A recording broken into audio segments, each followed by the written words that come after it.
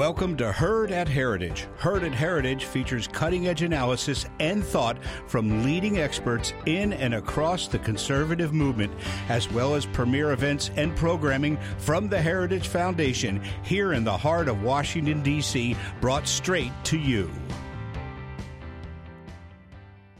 Welcome to Senator Mike Lee on Saving the Supreme Court. Please welcome the President of the Heritage Foundation, Dr. Kevin Roberts.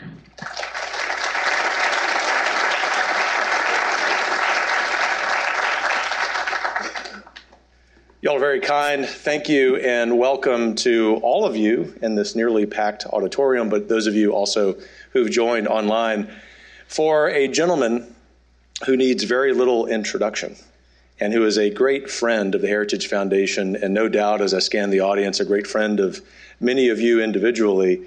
It still is a pleasure to introduce Senator Mike Lee, and I'll introduce him this way, not just as one of the most thoughtful members of the United States Senate, not just one of the patriots of our age, but someone who, in spite of all of the challenges facing this great republic, remains steadfast in his cheerfulness. And so it is a wonderful privilege on behalf of all of us at the Heritage Foundation to introduce our friend, Senator Mike Lee.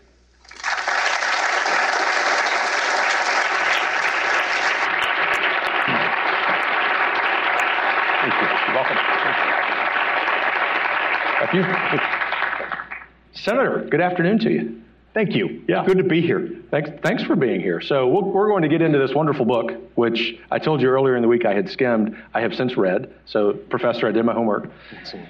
And you can decide how well I did based on the questions. But before we get into the book, there's a lot going on in Washington this week. I know you don't mind a question about that. What's your assessment of what's happening in the country right now? Well, a lot's happening, including the fact that we've got people who want to protest at the homes of Supreme Court justices. We've got a federal statute that makes that a felony offense, and a president who's unwilling to condemn it or direct that his law enforcement personnel arrest people for doing that. And that's creating other problems like those that we saw at the home of Justice Kavanaugh early yesterday morning. We've also got a country that's responding to some tragedies, understandably wanting to respond, and not always responding in a way that is respectful of the procedures required by our Constitution. Excellent segue for a man here to talk about his book regarding the institution of the Supreme Court. So I have a couple of passages I'll key in on, and I know that you have some things you want to highlight for us in it. By the way, there are books available after this is over. And we were going to get to your questions in time, but before that, what motivated you? Was there a light bulb moment where you said, I'm going to write this book about saving the Supreme Court? It started in the fall of 2020 when we saw the first debate between President Trump and then former Vice President Biden. A question was asked to Joe Biden, will you pack the court? And I assumed the answer would be, no, of course not. That's a terrible idea. Joe Biden, after all, as a senator, had been very clear about this. He called it a bonehead idea. He said it was a bonehead idea back then. It would be a bonehead idea to do it now. And I thought he would stick with that.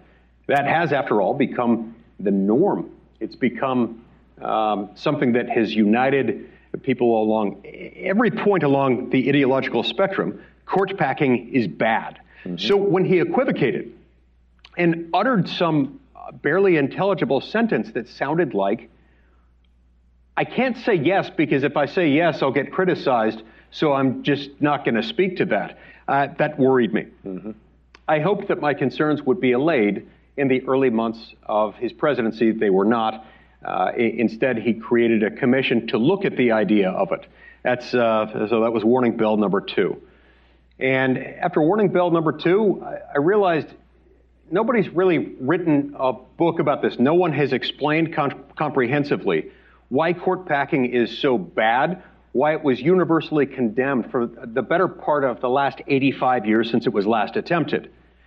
And perhaps most importantly, no one has ever told the story of the lasting and damaging impact that the last court packing attempt had, not only on the Supreme Court itself, but on all of us, on our system of government, on the separation of powers between the three branches and the distribution of power between the states and the federal government. Well, thanks for writing it. I remember sometime in that timeline of that debate, and when it was apparent that the President of the United States, Joe Biden, was serious about this, that those of us, especially on the right, but across the political spectrum, took for granted that we were always going to win the argument about keeping the Supreme Court at 9 justices. So let me read this statement from early in your book. These are your eloquent words, Senator. That consistency and stability are what give our system its reputation as the best in the world, free from political influence. A reputation that has serious implications for the nation's wider cultural and economic vitality, you write. And you conclude this paragraph by saying, but if all roads in the federal judiciary lead to a political rubber stamp court for either party, that reputation would erode and eventually disappear. Are we seeing that even, or the prospects for that, even without court packing? Yes, we are seeing it, and it's no coincidence that we're seeing that at the same time. It's difficult to unravel the chicken from the egg at times, and this is one of those moments. They're doing it because they want to pack the court, and the reason they want to pack the court is because they want to do that. The problem here is that they've created a monster. They, meaning the left. They have politicized the court by having the court take debatable matters of public policy and move them beyond debate by bootstrapping them onto the Constitution, even though the Constitution says nothing about them. Roe versus Wade, perfect example of this. The Constitution says nothing about abortion. It's not just that it doesn't contain the word, but it contains no language referring to the concept of abortion. And what that means is that it's up to the people's elected lawmakers, and typically that's going to mean at the state and local level to decide these things. But in 1973, 7 of 9 lawyers wearing black robes occupying that building just a few hundred yards from here decided that they could make it part of the Constitution, even though it's not in there, and so they did. So what we're seeing now is the predictable, foreseeable result of that. 49 years later, we've realized that this is not a judicially manageable standard. We've realized that it finds no foothold in hundreds of years of Anglo-American precedent leading up to the Constitution. There's nothing in the Constitution about it. It's and it's subject to all these multifarious, inconsistent applications. So none of these things suggest that this precedent can survive, and the precedent is, I'm happy to say, on the verge of being jettisoned. But the left is furious about this because they're not content to fight these particular battles in the court of public opinion or in legislative bodies. And that's why they're pushing back. Sure. So we'll get into some of the contemporary debates even as we sit here. But you do a really good job in the book of tracing the history of this. And I think if you were to poll people in this audience and those online, we would immediately think about the 1930s and FDR. But what I really appreciated, among other things, about the book is you talk about Wilsonian progressivism, which is really what we're fighting in a lot of respects. Give the audience, even if they may be familiar with that, a sense of how important that foundation is, that is the era of Wilsonian progressivism, to the contemporary debate. Yeah. Woodrow Wilson, whenever my kids want to really hurt me, they will come up with a fake argument that I fall for every time that they have decided that Woodrow Wilson is one of their favorite presidents. That really hurts, Senator. Really hurts. Look, Woodrow Wilson was the first American president to hold a PhD. He was also the first American president to be openly contemptuous toward the Constitution, and he genuinely was. He had a religious zeal for the progressive cause, and as part of that, he believed that we had to have experts, unvarnished, untainted experts, to govern the unwashed masses, and that the unwashed masses should be sort of kept away from the true decision-making in government. Now, of course, this is anathema to the Constitution. It didn't work within it, and so Woodrow Wilson was openly hostile toward it. He tried to move away. He was the first president to push aggressively toward a weakening of the concept of federalism. The Supreme Court was astute and alert enough to push back on him on that, It wasn't a perfect resistance, but it was an effective resistance against his efforts. But he planted the seeds, and those seeds later found more fertile soil a couple of decades later under the administration of President Franklin D. Roosevelt. They did, and so walk us through, if you don't mind, Senator, that story. I think probably, again, thinking about our smart, well-read audience here and online, people could recount the highlights of that, but one of the great parts of your book is that you get into the details of the attempt by FDR and his political allies to expand the court, but also why it failed. I think that has some relevance to the conversation today.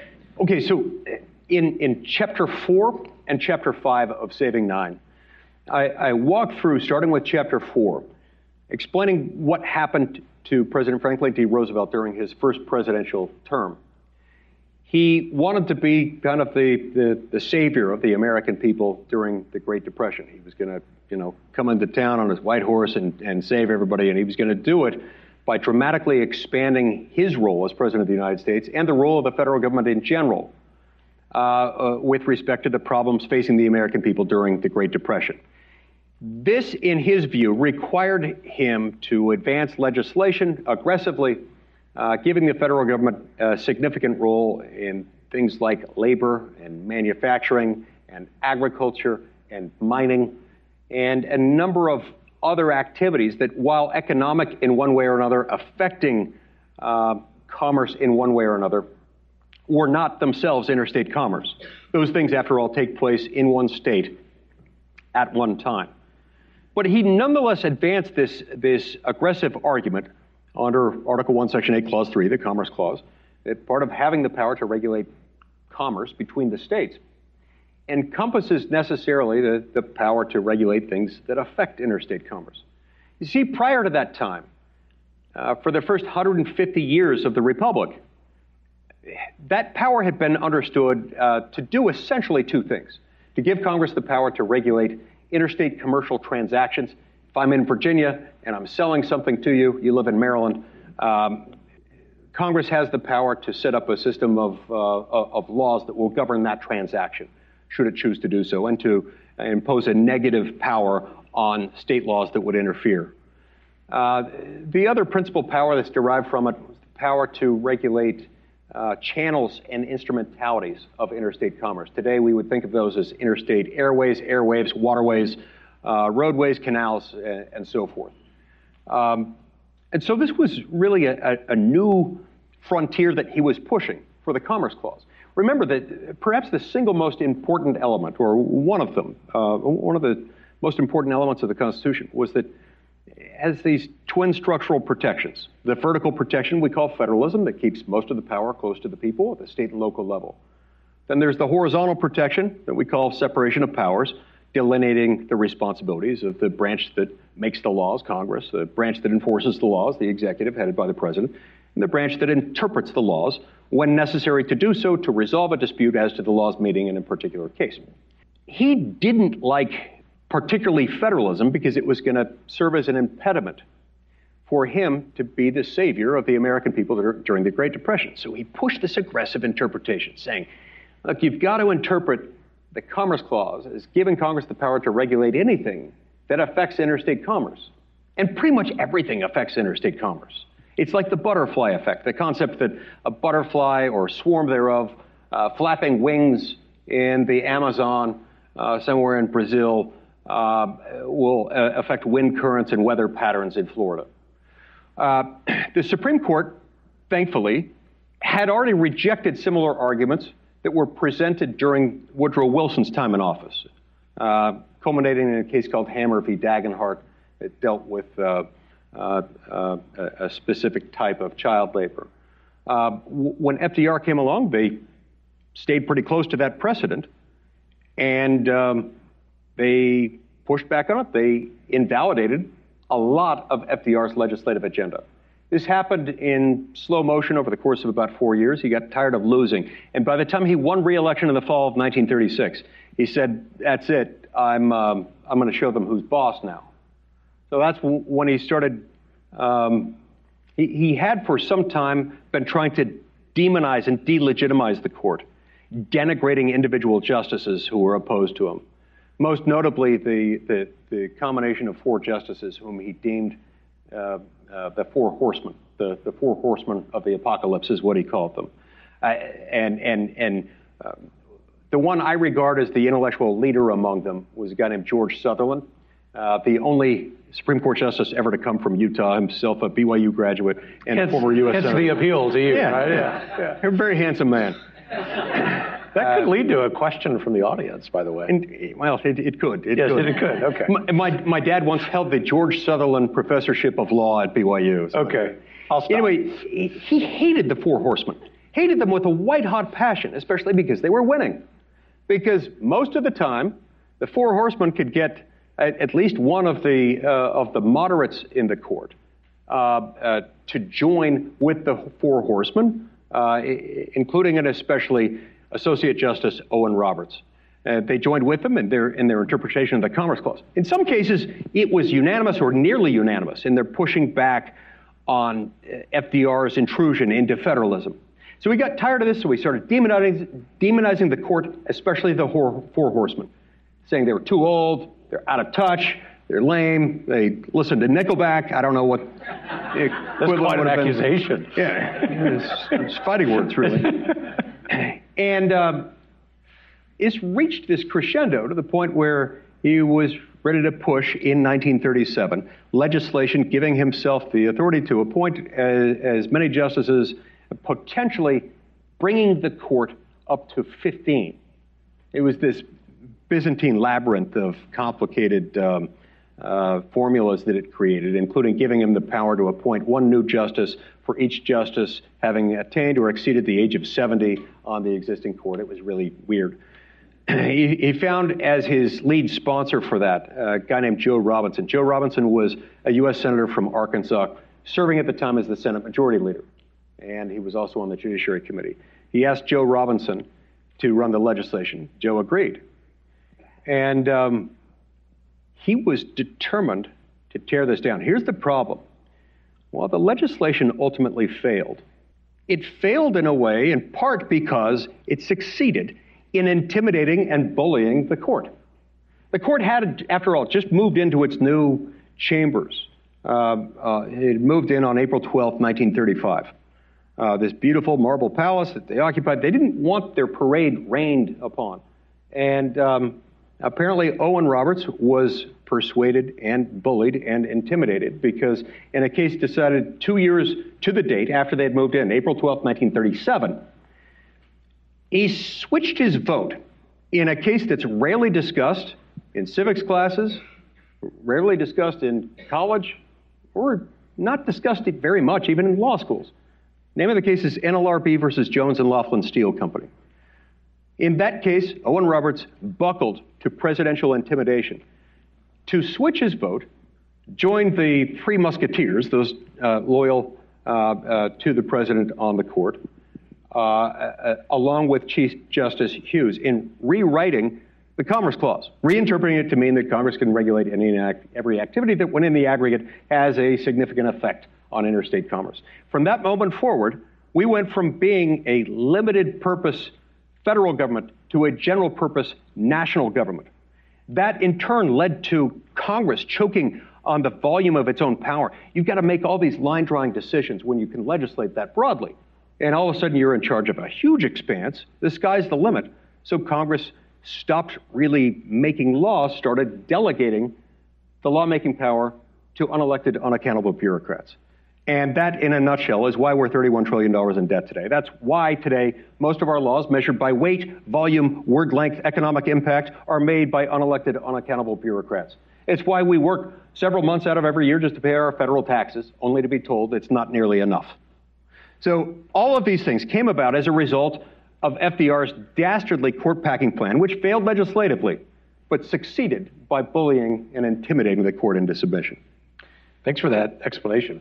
So I have other questions, but I know the audience will have even smarter ones. So if you have a question, raise your hand, and one of my colleagues will come to you with a microphone. Please wait for the microphone so that everyone can hear your question. We'll start down here. Oh, hi.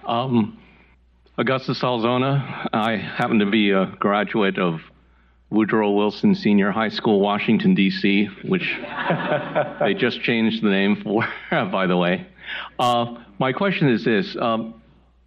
In the event that the current president of the United States does not complete his term for whatever reason, what can we, especially social conservatives, but conservatives, the conservative movement, whatever label you want to put on us, all of us, do to, what can we do, or should we do, legally speaking, to prevent Kamala Harris from making the next Supreme Court appointment?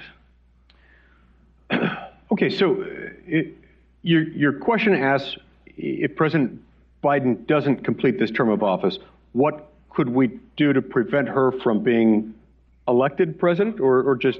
Well, I mean, I guess by operation of law, she would be president. Right. Is that right. Correct? What could we do to stop her from putting anyone on the court? Yes, from making the next Supreme Court justice appointment. Okay. We did not start with a softball, Senator. Right. Okay. So we've got an election coming up in November. It's an important midterm election. It's an election in which Republicans appear almost certain to regain the majority in the House of Representatives. I'm now becoming increasingly confident that we're going to do the same thing in the Senate. If we have control of the Senate, and we'll have a significant amount of say in who can get confirmed to what position. Now, this could turn several different ways. I don't know how a President Harris or a President Biden, for that matter, might react to a reality in which we take the majority during that second half of this presidential term. It's possible that it would take a pragmatic term, and they would take account of the changed circumstances and nominate someone who could receive a majority, support from the majority of the Senate. There are so many variables within that equation. I can't reduce it to a single answer that will give you a degree of certainty. There are a lot of ways that could happen, but it would look very different, I think, than the judicial nominations that we've seen from this administration, which have been very, very radical. I mean, even if we just compare them to the Obama administration's nominees, these are really different even from those. And even still, I would say that while, of course, you and your colleagues exercise great scrutiny over President Biden's Supreme Court nominee, who will join the court soon, that you were very thorough. She got a very fair shake from our side, so to speak. We can't count on that, which also speaks to one of the points you make in the book, which is that the radical left has become so radical, they really want to play by different rules. Right. Radical and further radicalized by virtue of the fact that they control so many institutions. Higher education, education generally, news media, entertainment media, and so many corporations. So they've gotten kind of, I don't know whether the word is lazy or reckless or sloppy, because of the fact that it's gotten so easy for them to do so many things. That in turn has made them a little too aggressive for their own good. Yeah. Next question. We'll come to this side here. There's a gentleman right there in the middle. Thank you very much. So my name's Carl DeMarco. I'm with the Daily Caller News Foundation. And yesterday, The Atlantic put out an article on this very topic of the Supreme Court and its future. And I had two brief questions. One was that they accused the Supreme Court of developing this idea of judicial supremacy after the Civil War in order to allow Southern states to prevent granting rights to newly freed African Americans. I don't know if you could speak to that, if it is true, and they said it's not in the Constitution, it was not what the founders intended. So I don't know if you could speak to that extent. So judicial supremacy, this is a term that I've heard thrown around recently, and I've never heard a consistent definition of that. I'm not entirely sure what people mean by it. The Supreme Court does have the ultimate authority to decide cases and controversies properly brought before the jurisdiction of the court. And that means that where there's a disagreement as to what a particular provision of the law, whether it's statutory or constitutional, about what it means, they get to decide that case. Now, they issue the final judgment. The judgment is what it is. That is the judgment, and it is supreme in that regard. Some people throw around the term judicial supremacy as if it has a stock and trade meaning beyond that. I think some of those suggest that the court doesn't have the power to just issue advisory opinions, speak broadly as to all things. It has the ability to issue rulings and interpret provisions of law in the case in question, which it certainly does. So anyway, I'd have to read that article to figure out what they mean by judicial supremacy, but that word throws me a little bit. We had a question down here on the first row. We'll take that one before moving back to the other side of the room. Thank you. Hi, sir. Thank you for your comments. I was wondering if you could speak more to President Biden's motivation for the Supreme Court Commission, and also whether you think it accomplished his goals. Yeah. So it's always tough to know what another person subjectively intended by doing a particular thing. And so I have to be careful there not to claim to have attributes of clairvoyance that I definitely lack. What I do know is what effect it had. If one did want to pack the court, one would need to move what I refer to in Saving Nine as the Overton window. Move the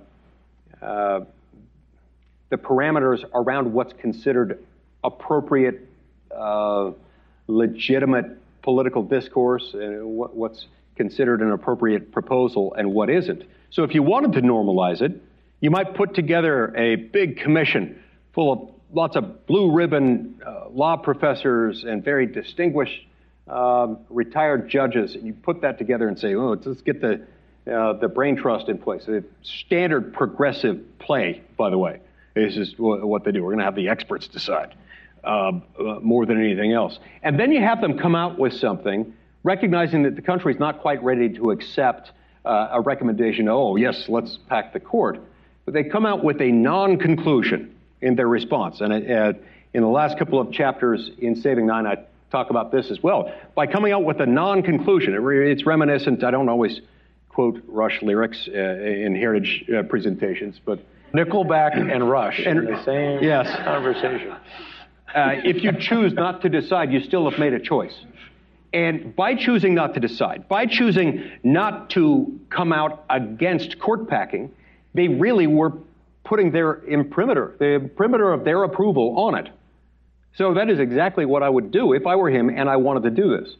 And it's also consistent with his refusal to answer, coupled with his accidental admission in the debate, well, I can't answer yes because they'll criticize me, so I'm just not going to answer. So anyway, that's my best effort at reading his mind. Good job there, Senator. A question here, ma'am. You right there, looking at the camera. The microphone's going to come your way. I also want it noted that I didn't quote Nickelback or cite Nickelback with approval. Let the record show. Yes, ma'am. Thank you very much. Senator Lee, thank you for being here and speaking. I was just wondering, I know you did say you don't have clairvoyance, but I just want to hear your opinion on, is there hope for a return of a more bipartisan dialogue within Congress, and particularly the Senate, so that these debatable issues don't have to be so polarized and can actually be sorted out in a legislative body? Yep. Great question. There is. Let me explain my vision for how that happens. The best way to enhance respectful bipartisan dialogue within Congress is to follow what the Constitution says and do what it requires and has required the entire time it's been in effect. Because when you do that, you take a lot of issues off the table and you reserve those for the appropriate decision makers. We are supposed to be in charge of national defense, immigration, a uniform system of weights and measures, bankruptcy laws, regulating trade between the states, foreign nations, and with the Indian tribes, interstate commerce, and granting letters of marque and reprisal, which are awesome, and I hope to get one day because I want to be a pirate. I was tempted to name one of my sons Mark, M-A-R-Q-U-E, and my wife Sharon vetoed that with good reason. If we focused on those things, I mean, there are a few other powers, but that gives you the basic gist of it. If we focused on those things, we'd do a much better job on those. We wouldn't have a Buddy Holly era antiquated immigration code. You're warming up with the Buddy Holly reference. That's getting better, right? Yeah, it's getting better. And we also wouldn't have open borders because we'd be more focused on the few things that we are supposed to do. The problem has been that since April 12th, 1937, since Owen Roberts' cowardly flip in response to Franklin D. Roosevelt's dastardly threat, we have been a national government with general jurisdiction. And we're a very diverse country. We come from diverse backgrounds. There's enormous diversity and difference of opinion, region by region, state by state. The Founding Fathers knew this. I mean, a lot of that was true way back in 1787. It was in many ways no less true then than it is today. We think that we're somehow special and we can just do better because, we're modern. No. Human nature is what it is. The higher you go in terms of levels of government, the more difficult it's going to be to find consensus. So anyway, we could get there, but we would have to start respecting federalism again, which is why that's my whole point. When I first ran for the United States Senate in 2010, it'd be an exaggeration to say it was based on a dare, but I told a couple of friends I don't think I could ever run for that because I would run a U.S. Senate campaign based on federalism and separation of powers, because that's the way we get there. Good afternoon, Senator. My name's Sophie. I'm interning on the Hill, and I'm from the great state of Florida. Earlier today, you made reference to the shaky legal grounds upon which Roe versus Wade was ruled on, and that it is not an enumerated right in the Constitution. However, a couple other rights that we generally accept, right to privacy, gay marriage, neither of which are explicitly enumerated in the Constitution. So I'm wondering what the distinction is between a legally sound right like the right to privacy, which again isn't explicitly enumerated in the Constitution, and then the feeble legal grounds that you suggest Roe versus Wade is based on. So the distinction between those two rights. Yeah, great question. I'm going to try to answer it as succinctly as possible because otherwise I'll go down a rabbit hole and we'll be here for hours on this one. Short answer to your question is, the Constitution does protect privacy. There's nothing in there that says the right to privacy, which is part of the problem with this line of cases, is that by coining a term and then attributing it to several amendments, you're creating a right that's difficult to apply. But the Constitution does, in many respects, protect privacy. Most notably in the Fourth Amendment, that's all about privacy. The Fifth Amendment also has protections that are all about privacy. So there are elements of that. As for the distinction between Roe and Obergefell, the gay marriage case, look, I would have decided Obergefell differently and have indicated as much. That said, it is very different than the Dobbs case, than the Dobbs draft opinion, because Obergefell is very different than Roe. As a matter of stare decisis, and as a matter of where the country is, I don't see the same amount of national division remaining with regard to Obergefell as there has been ever since Roe.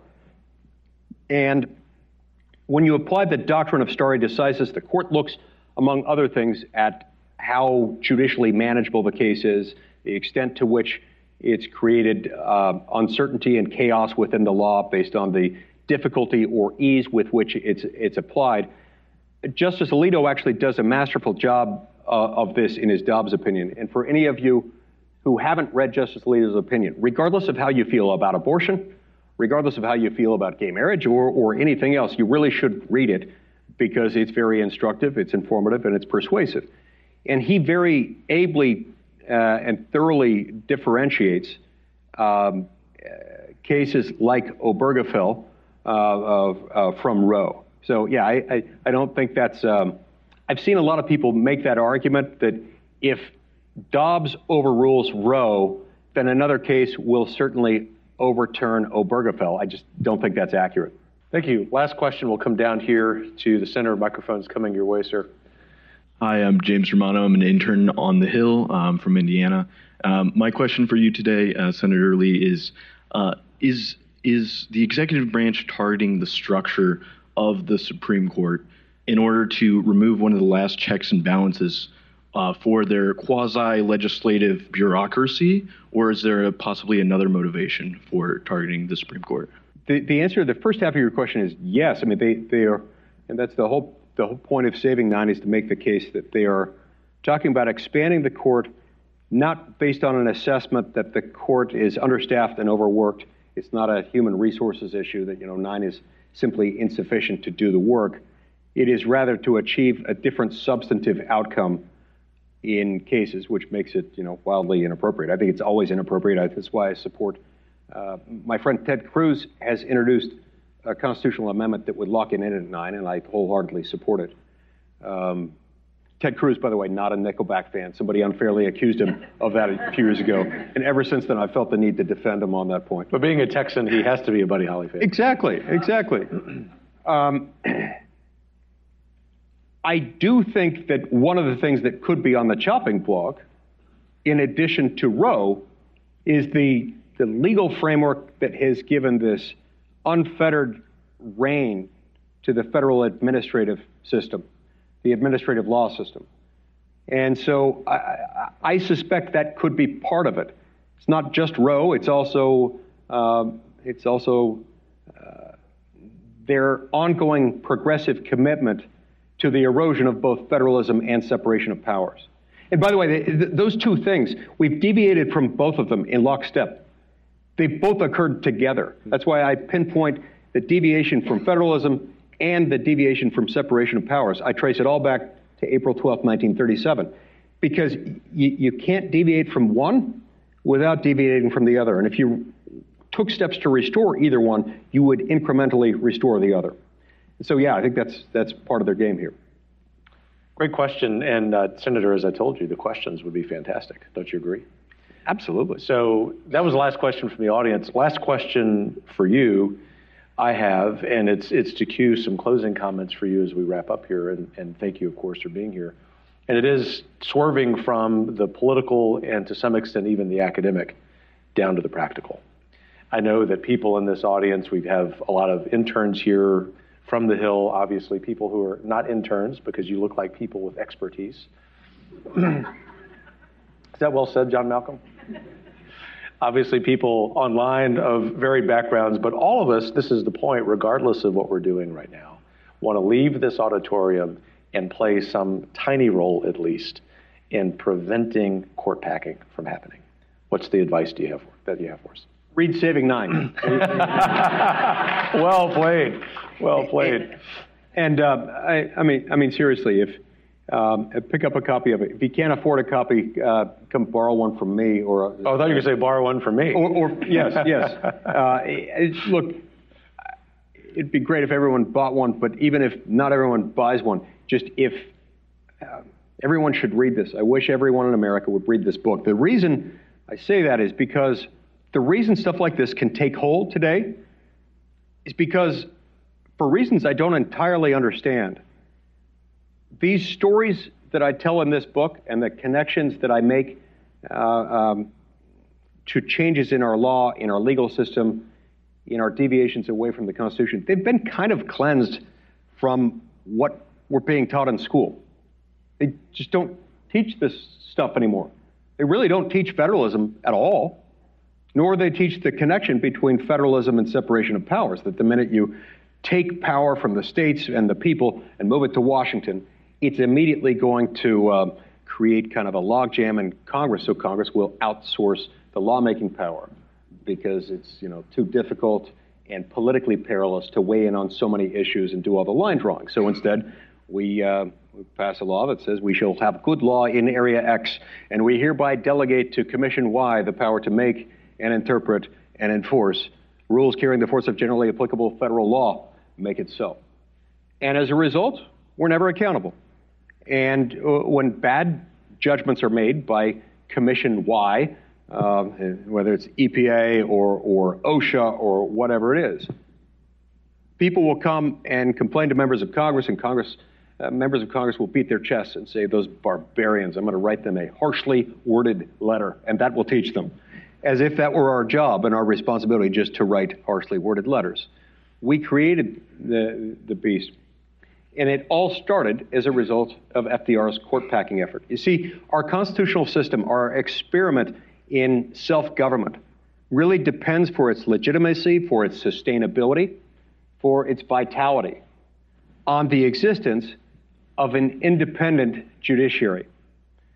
As Antonin Scalia used to say, any tin-horn dictator can have a Bill of Rights, but whether that means anything depends entirely on whether there are protections in place to protect the people and freedom against the dangerous accumulation of power in the hands of the few.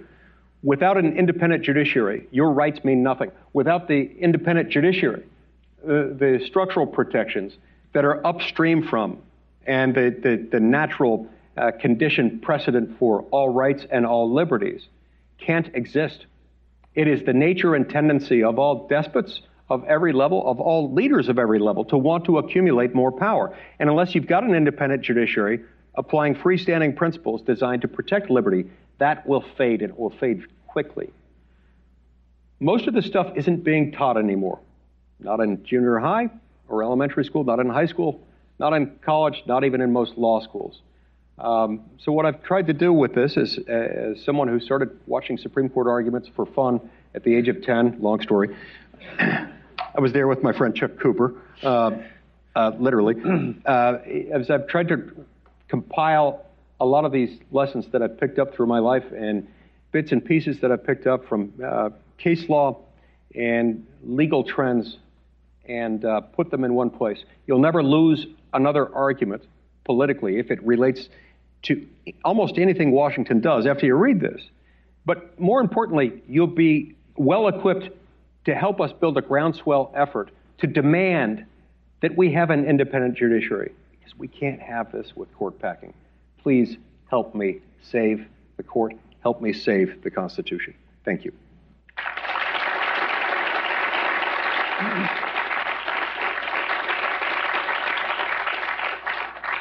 Thank you all for being here. Thanks for tuning in. Most of all, Senator Mike Lee, thank you. I don't know where this country would be without your courage and your leadership. How about another round of applause for this great patriot?